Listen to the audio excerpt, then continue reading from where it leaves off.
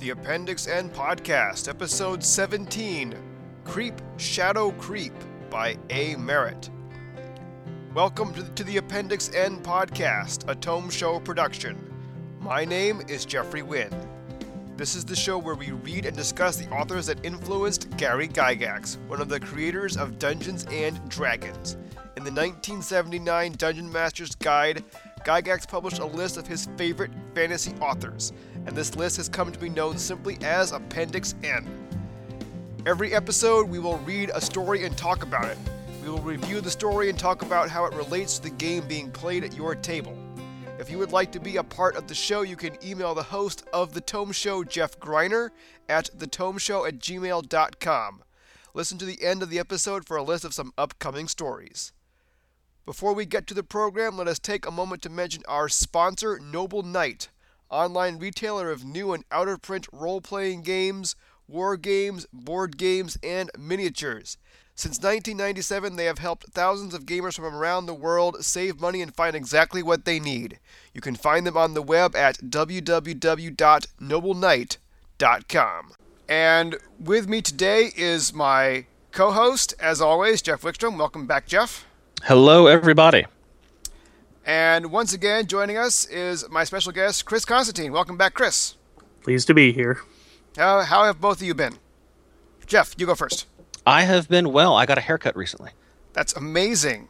I know, it was the first time in quite a while. Now my hair is shorter.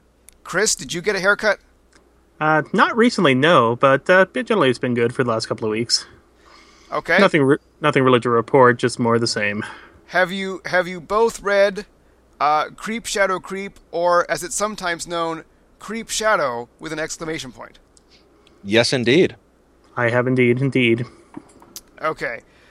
Today we are reviewing Creep Shadow Creep, or as it's sometimes known, Creep Shadow with an exclamation point, by Abraham Merritt. Abraham Merritt, born 1884, died 1943. He was primarily a journalist in his lifetime. He was the assistant editor of The American Weekly from 1912 to 1937, and then he was the editor until his death in 1943.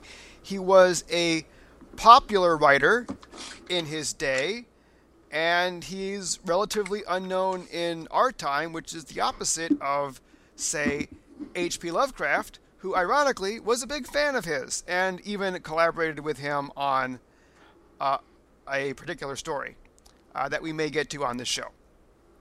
All right, so far we've read on this show two stories by Merritt. We've read The Moon Pool and Dwellers in the Mirage.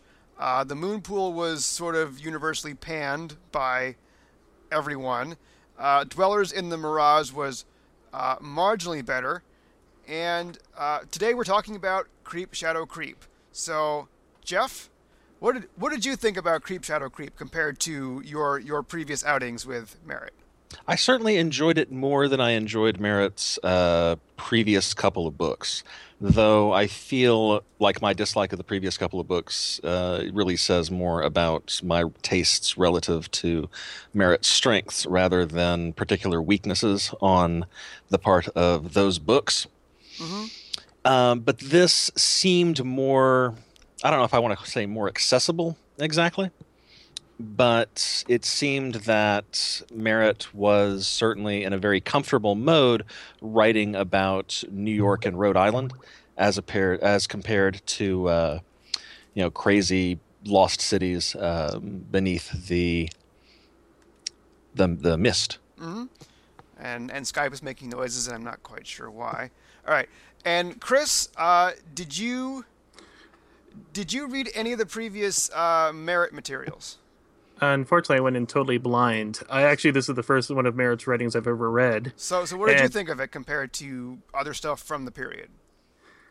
I liked it. I wouldn't say I loved it. Mm-hmm. It was a fun narrative. It had some neat concepts. Like, it was particularly interesting how it laid down the format. But it ultimately came down to being a femme fatale story, not unlike something that would be out of the 30s, some of the periodicals, like Flash Gordon or something. Mm-hmm. Where you have the scary man, and then you have the evil daughter that can either be changed or will change the hero. Yeah, well, Merritt liked to split his femme fatale up into two characters, which is something that we see here in Creep Shadow, and was also the case in Dwellers in the Mirage and the Moonpool. Right. You There's have usually a a wicked woman and a good woman. And in this case, the wicked woman is the Demoiselle Dahout. I can't even say her name. I think it is just pronounced Dahut. I could very, very easily be wrong. She's also referred to as the Demoiselle d'Ise, Right. which is a title that immediately put me in the mind of The King in Yellow by Robert W. Chambers, which has a short story entitled The Demoiselle d'Ise. I was instantly reminded of the Japanese RPG. I think it's Wanderers from Ys that was popular. I think it was a NES title. But anyways, so to quickly just summarize the story for those who haven't read it, our hero is a Dr. Alan Karanak, who has recently returned to the States from abroad, and he finds that one of his friends, billionaire Dick Ralston, has been murdered, and he gets together with one of his other friends. Is it Bill Bennett? Is the other guy, and they try and figure out who it could have been, and they quickly settle on two likely candidates in the form of Dr. DeCaradel. I forget what his first name is, and his daughter, this woman Dahout, and from there the story quickly reveals to us that all of these people, or at least Alan and Dahout, had past lives, and DeCaradel, through hypnotism, has put their modern selves in touch with their past lives, so that this story is going to play itself out again. Dahout is some sort of witch that controls shadows that attach themselves to people, and that's how she drove Dick Ralston crazy and then murdered him. And she falls in love with Alan, probably because in their past lives both of them were lovers, and she threatens to murder Alan's friends unless Alan joins her at the DeCaradel compound in Rhode Island. So Alan, after enlisting the help of some mafia, which I believe is a connection to the previous story, Burn Witch Burn, Alan goes to the DeCaradel compound to investigate and see if he can stop the bad guys, and then he does. But Yeah. yes. Long story short, that is basically how it goes. The most interesting part, I think, comes towards the end of the book when Dahout and Alan have a spat, which results in Dahout using magic to pull Alan's soul out of his body and send him to the what is basically the elemental plane of shadow, where he wanders around for a while. Hence the title of the book, Creep Shadow. Right. The most fantastic elements in this book come in the last 50, 60 pages or so. The last third, let's say, of the book. The other 2/3 take place mostly in New York City. I think about the first third of the book takes place at this dinner party at Dr. Bennett's house, where he's trying to draw out the DeCaradels and kind of get them to admit that they're up to no good, which they quickly do. It doesn't really take much.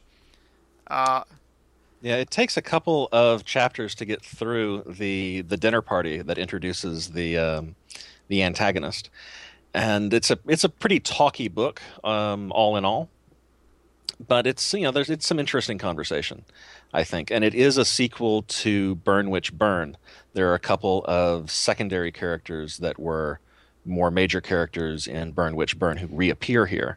Right. I think they very quickly summarized the plot. Basically, there was a witch that was bringing dolls to life, and Dr. Lowell, with the help of the same mafia people that show up in this book basically put her down somehow. Yeah, it's sort of a Deus Ex Machina where the you just if you have a problem with witches, you just call up the mafia and they send some guys. Yeah, apparently. I guess it ties into this book because de Caradel was the student or the protege of the witch from the previous book. Yes, and Lowell is the guy who throws the dinner party that the first third or so of the book more or less takes place at. Hmm. Although, funny thing, I did kind of skim Burn Witch Burn, and like the very first thing that I read about Burn Witch Burn is the guy saying in Burn Witch Burn, Lowell is the narrator, and he's saying I'm referring to myself as Lowell in this, but my name is not really Lowell, for reasons of anonymity, blah blah blah, as was the style at the time with this sort of book. But then here in the sequel, everybody refers to him as Lowell, despite the fact that it's not Lowell that's writing this. Yeah, yeah. I mean this book makes no attempt to sound like it's a journal or like a found story, right? I mean, Yeah, Alan narrates the thing, but he even talks about his experiences when he was under hypnosis that he later forgets about. So yeah, I mean, there are some stories that are written in that style that make more of an effort to appear to be found notes, and this is not one of them, which is not something that I really hold against it.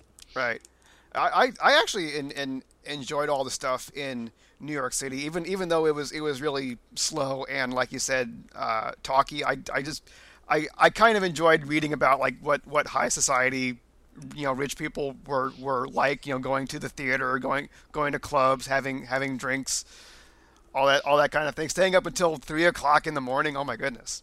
That appears to be a fairly routine thing. Yeah. Wow. I really feel like, unlike Lovecraft, like Merritt's stuff could be made into films. I Yeah, I agree think completely. You can I see would the say this back. would be very filmable. Yeah.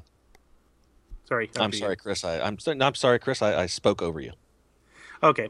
Yeah, you can definitely see the highlights. You can see it's basically taking place in the 20s or 30s. You can almost feel a flapper backdrop. They're going to a party, and that pretty much sets everything up. Without the party set up, and the whole feeling of basically almost had a feeling of an old school murder mystery for the first bit, other than the fact it really wasn't, because they weren't exactly subtle when it comes to admitting their guilt.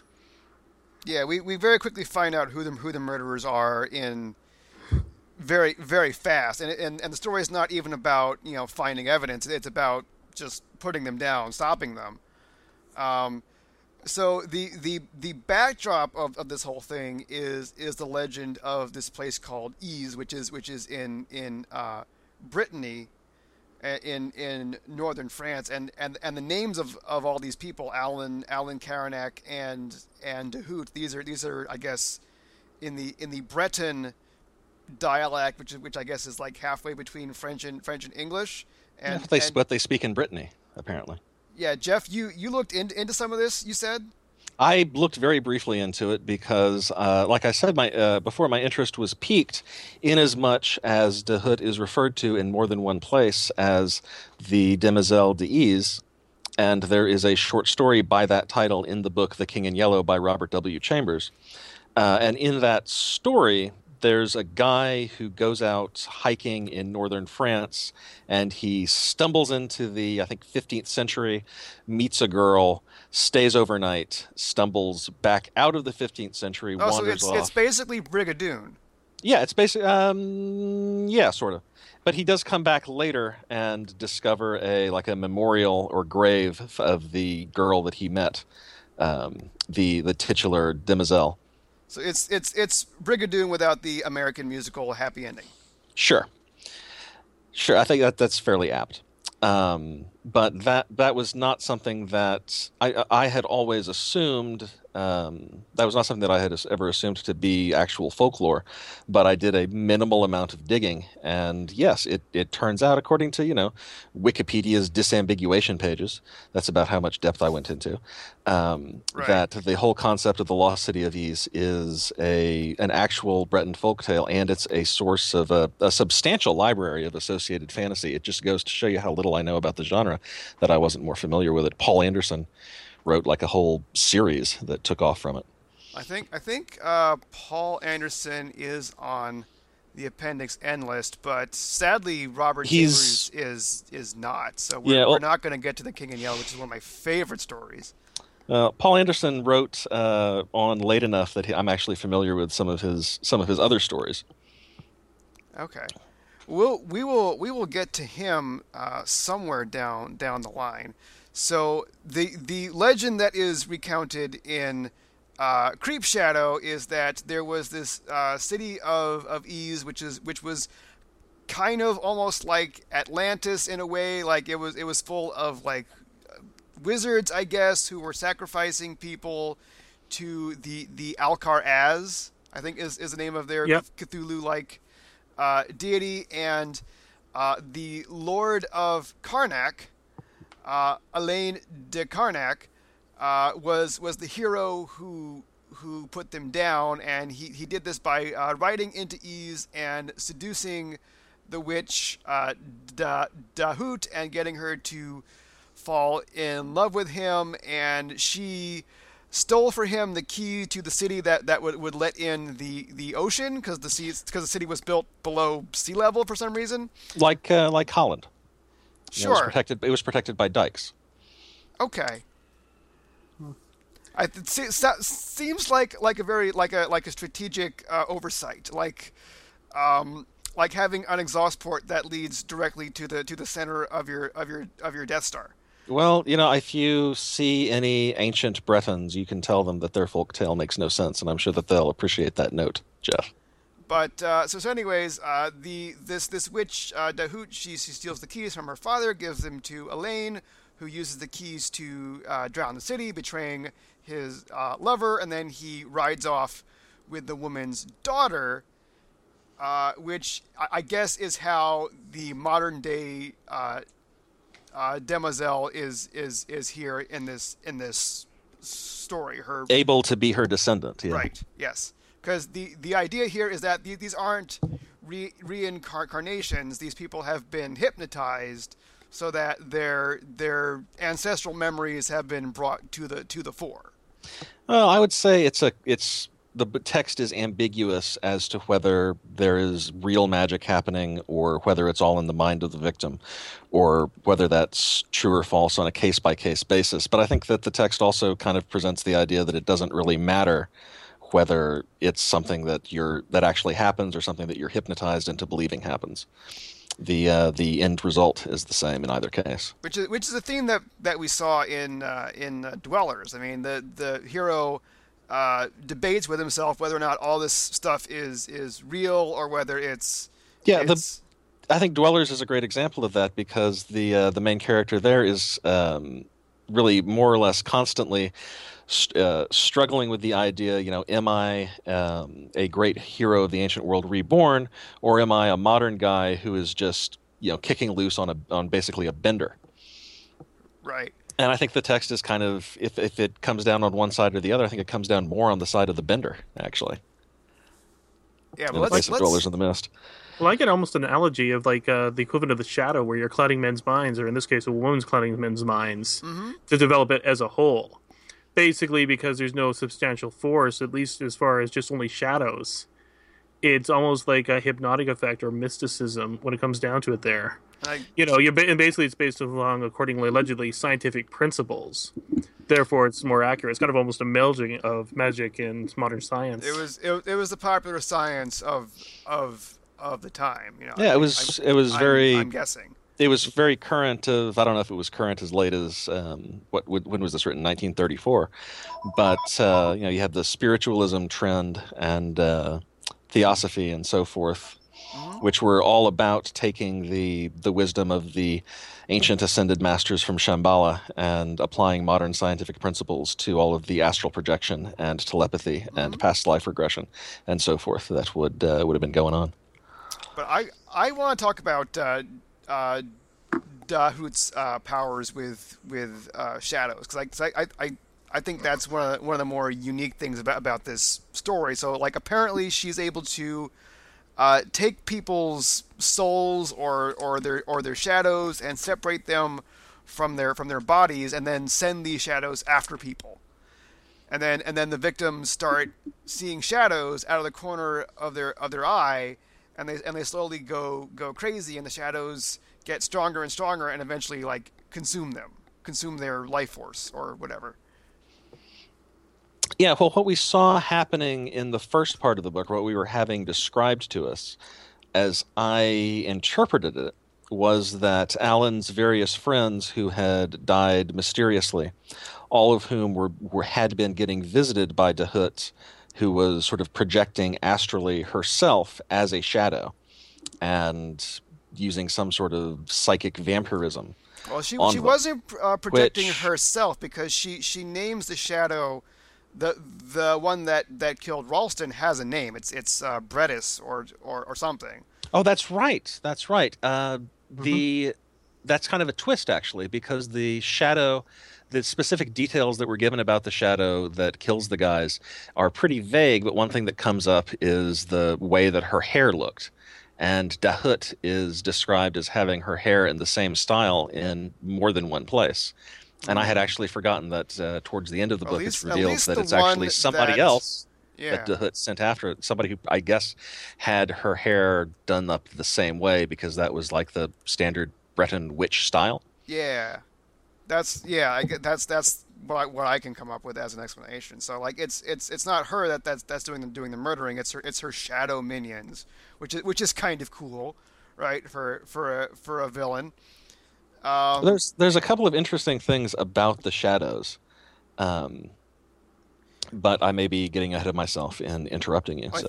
I think isn't she also sacrificing them to the entity that she and her father wants to summon. So okay, so the bad guy's big plan is to build a reproduction of Ancient Ys in Rhode Island. And I'm wondering if Merritt just did this as an homage to Lovecraft, because they did correspond during their lifetime. They were fans He said it at basically one of the Vanderbilt mansions, right? The famous Newport mansions of Rhode Island, these enormous estates.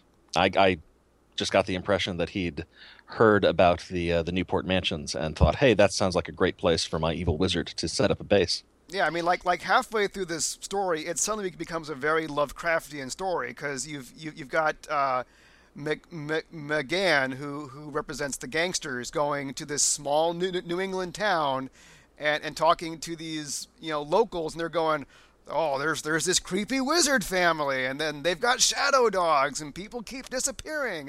It almost becomes the Dunwich Horror for a couple chapters. That's a fair comparison, I think, for that fairly brief window where McCann is obtaining that information. Right. Yeah. I mean, that part's really cool. So their master plan, the DeCaradels, is to build a reproduction of Ancient Ys down to the stone monolith that they use to sacrifice victims to the Alcar Az, or whatever it's also called the Gatherer. The right? Extremely ill-defined Great Old One. Right. It Gozer the Gozerian, basically. They basically smash people's rib cages with hammers. But then we also see that the shadows themselves are being devoured or sacrificed to this thing. I mean, the thing will obviously take lifeblood, souls, etc., however it can get them. Right. It's a bad thing. Yeah. So Alan goes to investigate, and you know what? It kind of reminds me of of the prisoner, because like he shows up at this place and he keeps blacking out. Right? He gets drugged. He gets hypnotized. Every time he wakes up, he's not sure where he is or what he's been doing. It's a very trippy time. He has a secret gun. Sometimes his secret gun is right where he put it. Sometimes his secret gun has been moved. Sometimes the bullets have been taken out of his secret gun. Sometimes the bullets have been put back into his secret gun. He doesn't know what's going on. And isn't that just a metaphor for life, Jeff? It sums it up for all of us, I think. Mm-hmm. So yeah, I mean he tries to play it very cool. I mean he's very clever. Like a couple of times. One time he wakes up and he realizes he's been drugged and there's these leaves burning, which he realizes are supposed to wake him up, and he doesn't know how quickly he's supposed to wake up, but he thinks he might have woken up too soon. So he steals some of the leaves for later in case he's drugged again, and then smokes a bunch of cigarettes to create fake ashes, and then goes back to sleep. It's a very player charactery sort of thing to do. But I thought that was great. yeah, so like he's very clever a number of times, but he never seems to completely outwit the Decaridels. They managed to slip him some kind of green wine and actually take him to the sacrifice, and he participates in the sacrifice. And then he wakes up later and he's like, "Oh God, what did I do?" There's a whole sequence about how even when he's been drugged, he's not willing to actually hold the hammer for smashing the sacrifices' chests open, but he is willing to hold the bowl that collects the blood that drains out of them. Right, and he's still complicit because he stood by and didn't stop, or at least he feels that way. I think it all comes to a head when he wakes up after the sacrifice, and I think one of the implements is still there. There's a bowl caked with dry blood, and so like because the bowl is there, he knows that it really happened, and he takes it to Decaridel, and Decaridel's like, "That bowl should not have been in your room. My daughter must have put it there," and then Dahoot shows up and she's like, "I didn't put it there." You're skipping over one of my favorite scenes in the story, which is in between Alan confronting Decaridel and Dahoot coming in. Decaridel and Alan have this conversation, which reminded me of nothing so much as O.J. Simpson's book If I Did It, where Alan basically accuses Decaridel of being an evil wizard, and Decaridel is like, "Well, I'm obviously not an evil wizard, but if I was, this is what my plan would be, and here's why I think you would be well served to go along with it." And join the winning team and become my evil wizard apprentice. If I was an evil wizard, which obviously I'm not. But if I was, this is a lot of exposition that the author could not come up with another way to unload. So if I was a wizard, this is what I would be doing and why. Precisely. The one I found really weird with, and they were actually on the site, was the whole conversation with the blue bottle fly, where you have it on the walls, keep screaming out, "Dahoot, beware of Dahoot, Alan, beware of Dahoot."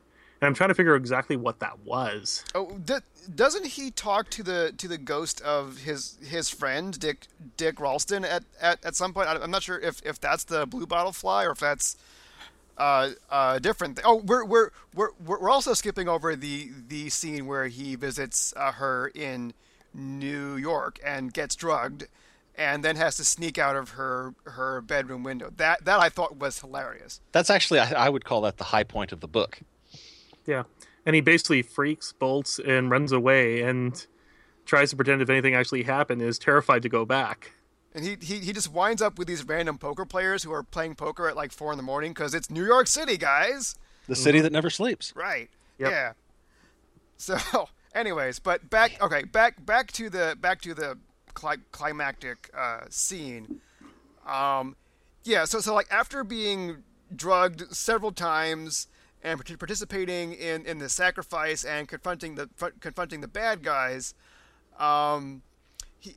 I think he tries to get away to get to his gangster friends to let them know that it's time to commence the final assault on the compound, and Dahoot chases him down with her shadow hounds riding her shadow horse, and we get to see what the shadows are like from the shadow side, because she separates Alan's shadow from his body and controls him for a time, and he goes through, I guess, the shadow plane or the astral plane, and it's this really cool scene where, like, I don't know if we said it while we were recording, but he has this silver cord leading from his shadow self back to his body, which those of you who are familiar with the way astral travel works in Dungeons and Dragons, if you travel to the astral plane, you've got a silver cord leading from your astral self back to your body. So this is likely one of the things that Gygax was thinking of when he put that in the game. But so Alan wanders the shadow plane for a while. He talks to a creepy old man who wants to come back to the real world with him, and finally he sees this giant thing that's eating the shadow people. And I guess it's the same entity that the Decaradels are sacrificing people to. I'm not sure if that's made explicitly clear or not, but it's a bad thing. I actually assumed that it was an unrelated Great Old One / giant evil monster, but I suppose there's no reason to have two Great Old Ones when you can get by with just one. Two Great Old Ones is even better. What really is interesting is when he becomes the Shadow Beast, for lack of a better term, he focuses fixation on the good woman, Helen, whom we actually have not mentioned up to this point. So we should just say there's a woman, she's Helen, she's there at the dinner party. She knew Alan when they were little kids, and by authorial fiat, they're in love, so good for them. That's basically all there is to Helen. Yeah, well, good woman, a bit of a brat, and you can definitely tell she's trying to act as the moderating force against the evil woman Dahoot.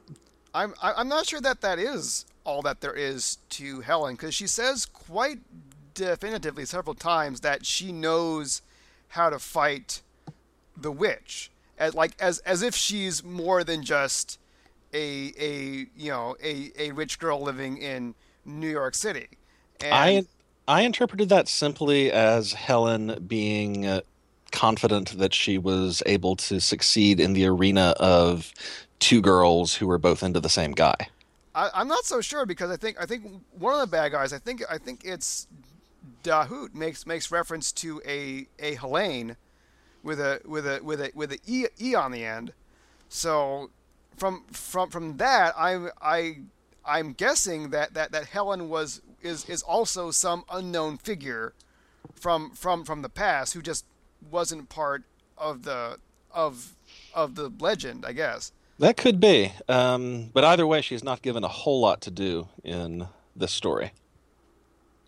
I think she still comes off as a pretty strong character. I mean, every choice that she makes is a conscious one, and I guess actually that's fair, because we were about to start talking, or Chris was about to identify the big thing that Helen does,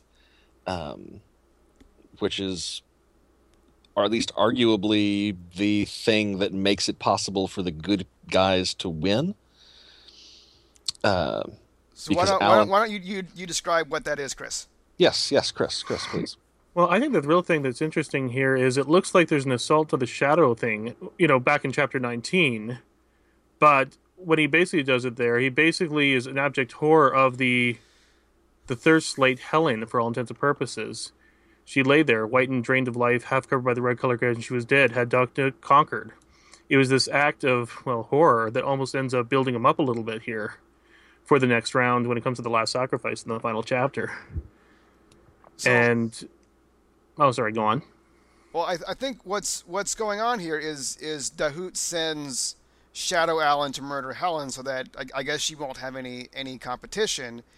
And Helen somehow knows that like this is a process that needs to go on for a while. Like Alan needs to murder her when he's like ravenous with hunger, or else it's not gonna work. Yeah, Alan has this like killing power bar that is slowly filling up, and he can't kill Helen until it's full.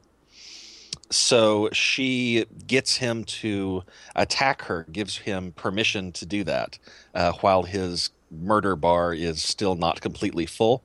So there's a little bit of a gap there, and that gap is what allows Helen to cling to life.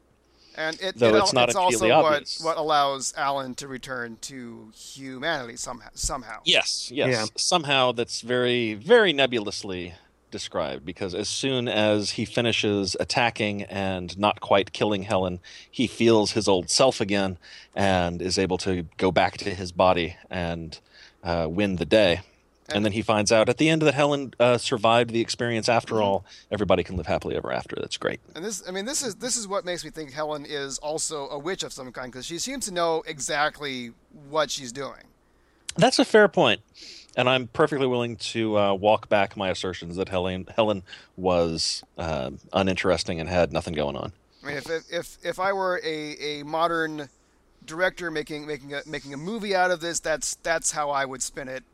Anyways, I suppose the thing that really bothers me is how Alan and Helen haven't seen each other in many, many years, and then they meet at this dinner party, and boom, they're in love. yeah, well, that's very contrived, yes. But if we assume that the romance is real and wasn't a hasty contrivance by the author. And you could even say that he's covering his own tracks there, because if Elaine de Carnac, back in ancient times, and Helene the Enchantress were lovers, who's to say that Helen and Alan shouldn't be immediately in love? It's Right. similar to the effect that Dahut has on Alan as soon as he sees her. Right. In short, history repeats itself.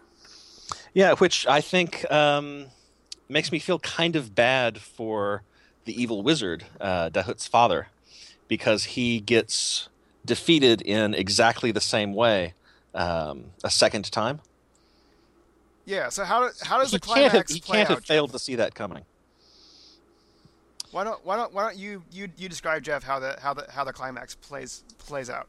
Well, the short, simple version is that Elaine returns to his body, finds Dahut, demands that she, change sides from the side of Gozer the Gozerian towards the side of humanity.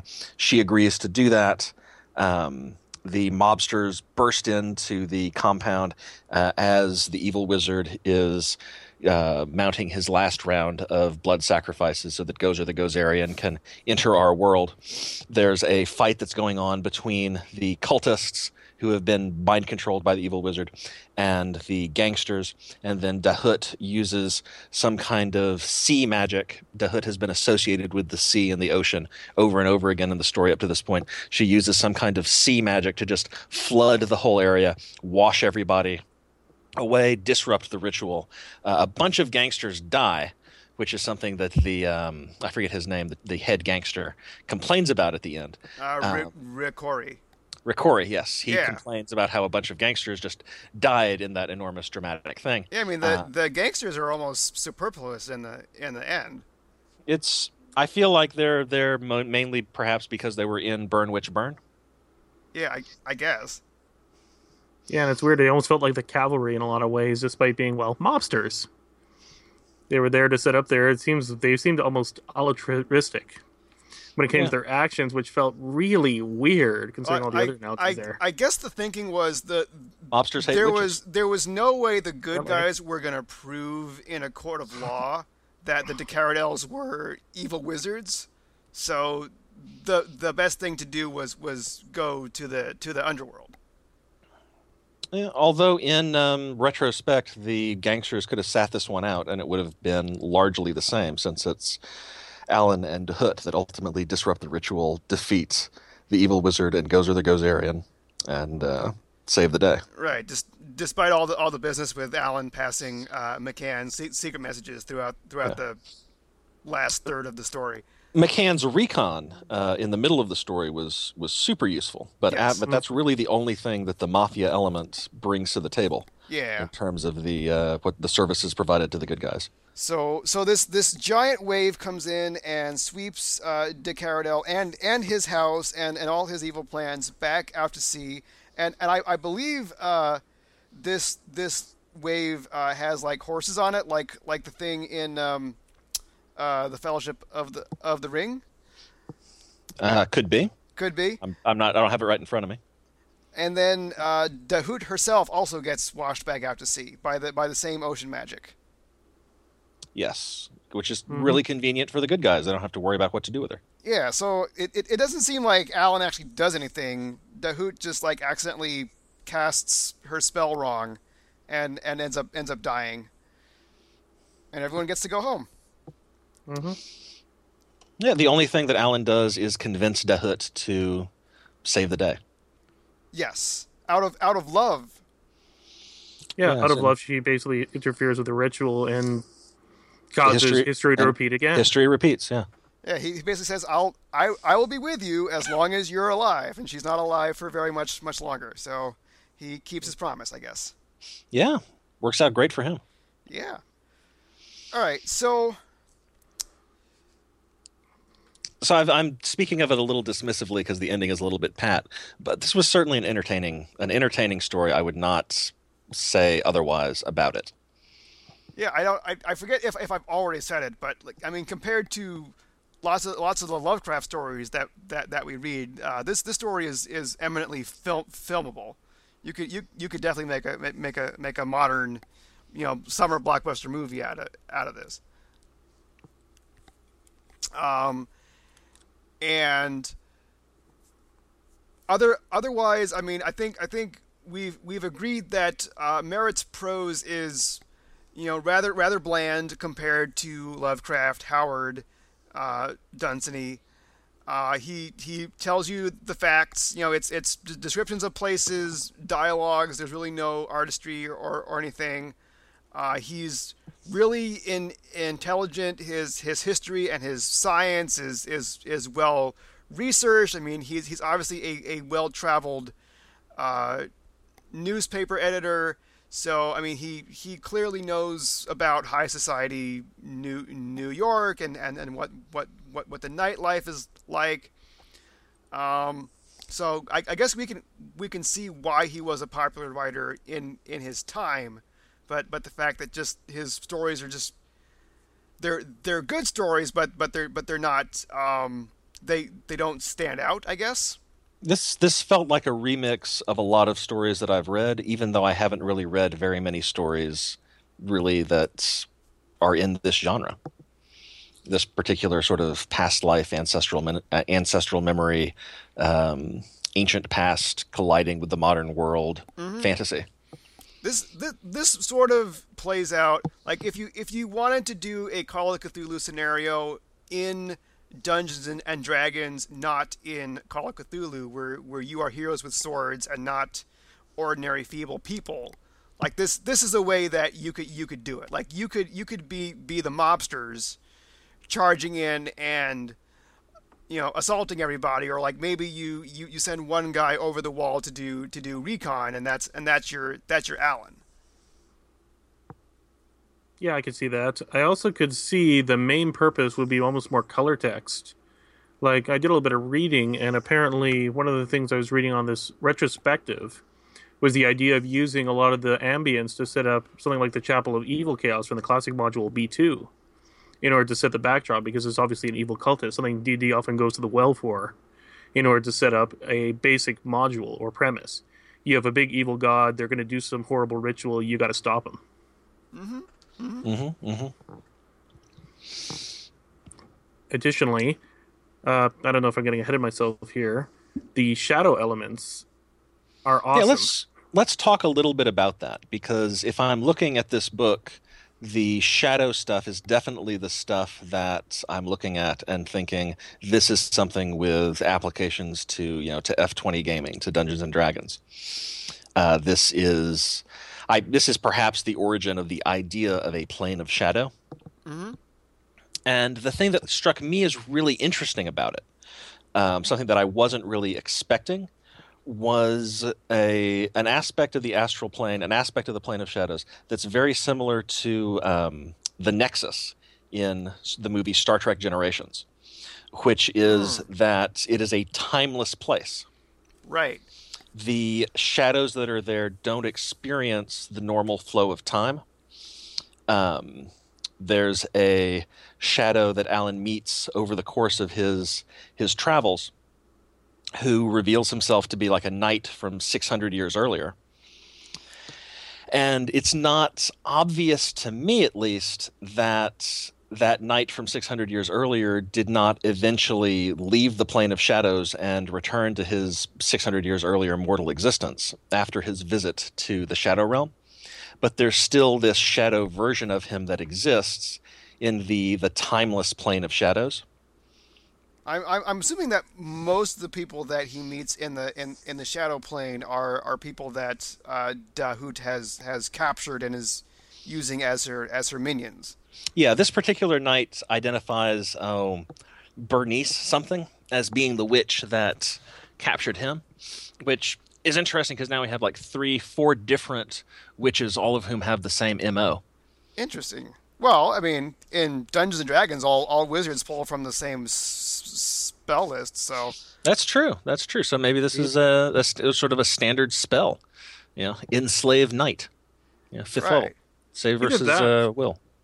Either that, or it's basically just what was left of the person when it comes down to it. There, like we talk about the blue bottle fly, but we also may talk about some of these people may be nothing more than shades. They're dead, but they're being animated because Dahut is such a strong force of will. This is the leftovers.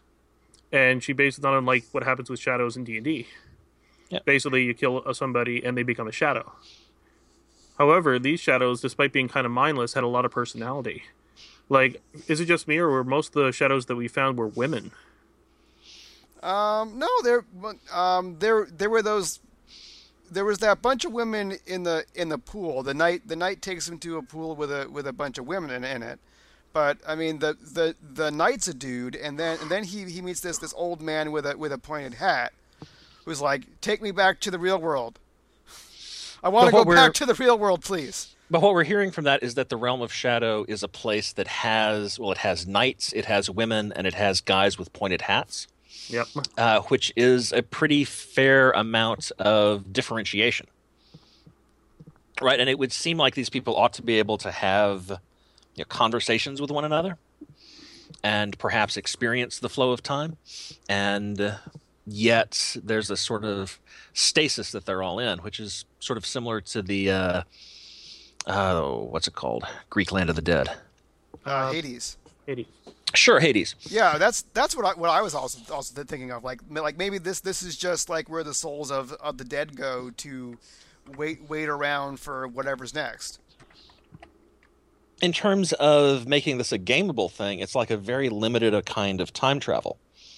If there's some guy who knew a secret, you can go to the Realm of Shadow and find his shadow and get that secret out of him, even if he lived 1,000 years ago. Mm-hmm. Which I don't know, seems like it could be a incredibly useful plot element to your typical Dungeons and Dragons game. Mm-hmm. I mean, sometimes that's accomplished by, someone trapped his soul in a gem, and you have to find the gem in the bottom of a dungeon. But planar travel is also definitely a way to do that thing. And you get to send your player characters to an alternate plane where they get to fight monsters they're not used to fighting, so double win, right? Yeah, it's a whole, go to the land of the dead adventure arc, which is something that goes all the way back to the Odyssey, etc., obviously. All right. Well, I think we've just about exhausted our discussion of this book. Chris, did you have any final comments? Not really, for the most part. Like, the only things I could find as far as any sort of symbology that might be used is, of course, the spell charm person for a good chunk of the first part of the story. And the fact that they used a golden sickle, which is commonly a druidic item when it comes to, focuses in Oh, D&D yeah. gaming. Oh, they're. I think De Caradel wields a maul, and Dahoot wields a sickle, which are the symbols of communism, communist Russia. Symbolism. Yay. Which I'm not even sure was that even a thing in 1934? I have The Absolutely. Soviet Union? Yes. Oh yeah, Yes. was it? In Okay. fact, if anything, communism was still being appeared as a good thing, heck, as early as Metropolis, where if you watch that movie, it's basically a one giant communist movie for promoting the benefits of all man because against the hated capitalists. But these are neither here nor the there. bad guys Exactly. wielding these implements in human sacrifice. Exactly. So, maybe Well, I it's think it was just Well, maybe the it's last Burroughs book we read contained anti-communist elements. what's that? I said the last Burroughs book that we read contained Oh yeah, anti-communist Pirates of elements. Venus. I remember that one. Yeah. So I think that I mentioned this earlier, but it may have been before we started recording, which Yes. leads me to a side question. Jeff, is the recording still happening? It when is we still got cut happening. off. That didn't cause a problem. Are you going to talk about how perhaps that this book and books like it led to the cliches that writers in the 70s were trying to shy away from?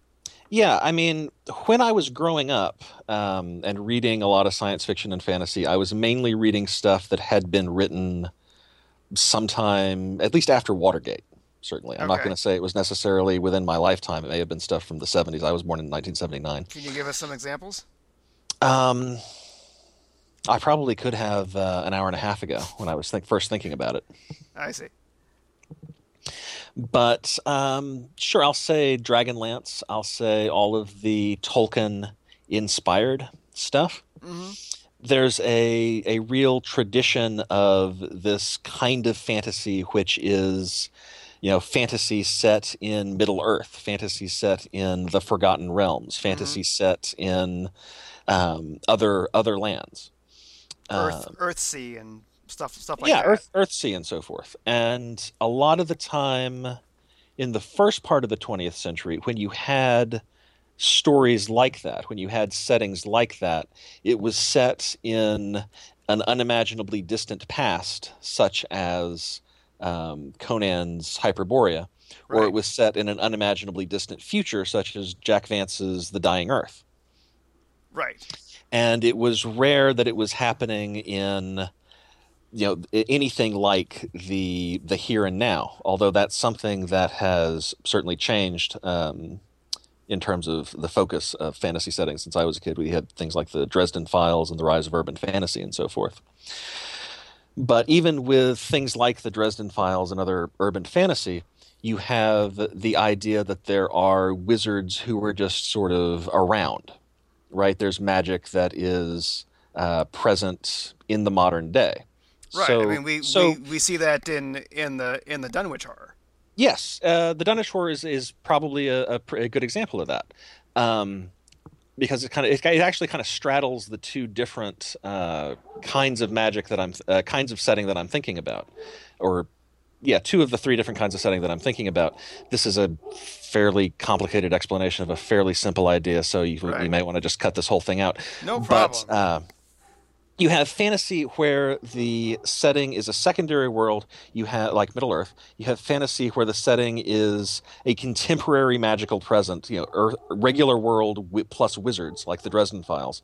But what you see in Burn Witch Burn and in a lot of these early to mid-century sort of fantasy stories, I think, is a setting where there's the modern world and there's magic, but the magic is not of the modern world.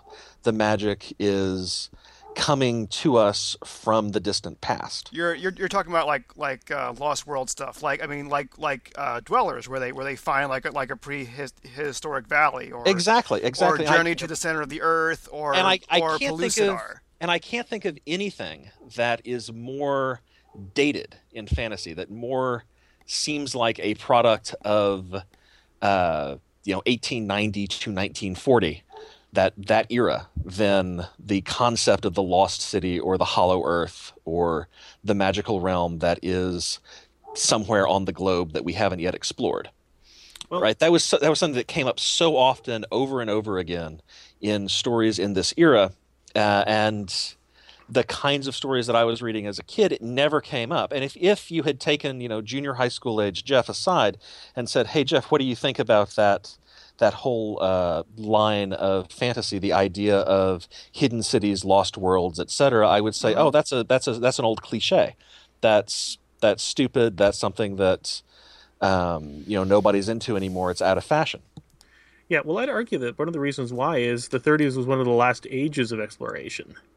It was the Yeah. last time where it could be conceivable that you could go into the Amazon rainforest or into the Pacific and find something like Skull Island or the plateau from the dinosaurs that Burroughs wrote, or something to that effect. As our technology improved, we are less likely to find something hidden until we find something totally new, at least And- not easily yeah. accessible. So the idea then being that as technology improves over the course of the 20th century, it becomes less plausible that there might be a gateway to the Hollow Earth, but simultaneously you have urbanization and the changes to the culture. It seems more likely that that guy who lives around the corner that you don't know anything about is secretly a wizard. Precisely. And on top of that, the 30s was the age where you had that little bit of technology that would make it easier. Radios, steamships, and so forth. Because that's when you started using oil to generate power. Automobiles. Suddenly, you had places that could be hidden, but also could be accessed. It was probably the best era where you could have your cake and eat it too, ultimately, when it came to that environment. Mm-hmm. One last thing. I was actually looking through my notes, and it brought up a really interesting point that I skimmed over last time. When we're talking about mysticism, there were two words that came up that were really kind of interesting when I was reading the sentence. Progressive hallucination. It wrote down the following steps. First, the idea of movement, then the sharpening into shapes, then sound, hallucinating, progressing into the visual field to the auditory. It almost feels like it's built the same way D&D spells are for illusions. You start with a sight and then you put the sound in afterwards and the other visual effects. I was not aware of that. Is that how the illusion spells progress? Because I guess it's at first level you've got like You have silent minor, image minor first. image. Yes. Yeah. Right, silent image, and then it gradually becomes more. I don't know if it actually becomes more believable with the way that the older magic system works. If it becomes something that's harder to disbelieve or not, but you can include certainly more elements, more senses get fooled by the spells. Interesting. Okay. So have we exhausted everything that we have to say about Creep Shadow? Did I mention past lives and ancestral memories and theosophy as a major inspiration, as one of the cliches that the second half of the 20th century fantasy tried to write away from that was so prevalent in the first half of the 20th century fantasy? I think we've mentioned that it's a cliche. Possibly. Good enough for me. Good enough for me. That works. Yeah, I mean, it's definitely showed up in all of Merritt's works that we've read on this show. Yeah, they're all. Oh, I always figure there's like three people that listen to this, and one of them is listening to it only because he's a huge fan of these authors. And I feel kind of bad for ever talking smack against Merritt for reusing the same elements over and over again. But yeah, he reuses the same elements over and over again. I keep hearing that Stephen King writes the same story over and over again. I've never actually read any Stephen King, so I have no idea if that's true. I think you can make that case. Like I would compare like Merritt during his time, like he was probably comparable to someone like Stephen King or James Patterson, right? Like I don't know anyone who's ever read a James Patterson novel and come to me and said, "Wow, this was great," but his books sure are everywhere. Right? Mm-hmm. And I mean that's basically Merritt. He's popular. He appealed to the popular tastes of the 1930s, and because those tastes have changed, he's been completely forgotten about, except for us. And in his defense, he's not that bad. Folks, you should give these stories a read and see for yourselves what you think. Well, if I had to say one word to approach it, it would be workmanlike. It's well made, but it's made almost on a machine in a lot of ways. You can definitely tell he's hitting the tropes and hitting the beats consistently over time after time. He's not as bad as, like, say, with Burroughs, but you can definitely see the elements of the similar model where he's almost following off a schematic Yeah. when it comes to story designs. Yeah. Burroughs went from genre creator to sausage maker, I guess. Mm-hmm. Well, he figured out what people liked, and man, did he like to give it to them. Yes, Yep. yes, he did. All right. But I think it's true that if you're imagining a spectrum with Edgar Rice Burroughs at one end and H.P. Lovecraft or Robert Howard at the other end, Merritt kind of fits in the middle of that. I agree. So, should you read this book? It depends on whether or not you want to. That's my conclusion. I do not regret reading it, but honestly, some of the elements he was having difficulty remembering because of the writing and the way it was set up. So it'll be an enjoyable read, but don't be surprised if you don't remember it later. I would recommend reading Dwellers in the Mirage. I would recommend reading Creep Shadow. I would not recommend reading the Moon Pool. So that's my final say. All right, Chris. I believe you have an RPG that you are working on. Oh, absolutely. As mentioned a couple of times already, I am working on Dark Revelations, the role-playing game. Our website is drevrpg.blogspot.ca. Recently, I did a Victoria Day special where I did a subversion of the snake people concept. But instead of having your typical evil creatures from the end of the worlds, I decided to take the most communal of snakes, the garter snake, as a base, as it was inspired by the Narcissus snake pits of Manitoba. Interesting. So I think it's actually a lot of fun, but I'll let you guys read it for yourself at the website of drevrpg.blogspot.ca. All right, everyone, check out Chris's website and blog. And Jeff, you sometimes write stuff, sometimes you don't, but it's Sometimes I write things. It's at jeffwick.com, Jeffwik. Yes, indeed. And I would like to take a moment to plug a different and almost completely unrelated podcast, but one that I am going to be recording an episode of in a couple of days. It is called Hold My Order, Terrible Dresser, and it is a podcast about WKRP in Cincinnati, the TV show. Ooh, nice. So just Interesting. Google, I think if you just Google the words Hold My Order, Terrible Dresser, you will find it. all right. So, well, Or heck, WKRP podcast, because I'm pretty sure it's the only one. if we have any crossover fandom between people who listen to this show and people who might be interested in a podcast about WKRP in Cincinnati, I'm sure those people would be excited to hear your announcement. It's That's by some guys that I used to game with. Good times. good times indeed. Listeners, did you like the show that you just heard? Did you hate it? Either way, we want to hear from you. Send an email with your thoughts to thetomeshow@gmail.com. Make sure to put Appendix N in the subject line. Visit our webpage to leave a comment or shop at our Amazon store at thetomeshow.com. You can follow along with the Appendix N podcast by reading what we're reading. And if you'd like to be a guest on an upcoming show, just let us know. No expertise is required. Next up, we will return to the weird fiction of H.P. Lovecraft, talking about the dream quest of unknown Kadath. Later in June, we will be discussing the 3 more Conan stories by Robert E. Howard: The Slithering Shadow, The Pool of the Black One, and Rogues in the House. And in August, we will be reading A Martian Odyssey by Stanley Weinbaum. These are all available in the public domain, so find them, read them, and join us for our discussions. This has been a Tome Show production of Appendix N, Episode 17, Creep Shadow Creep by A. Merritt. Thanks for listening.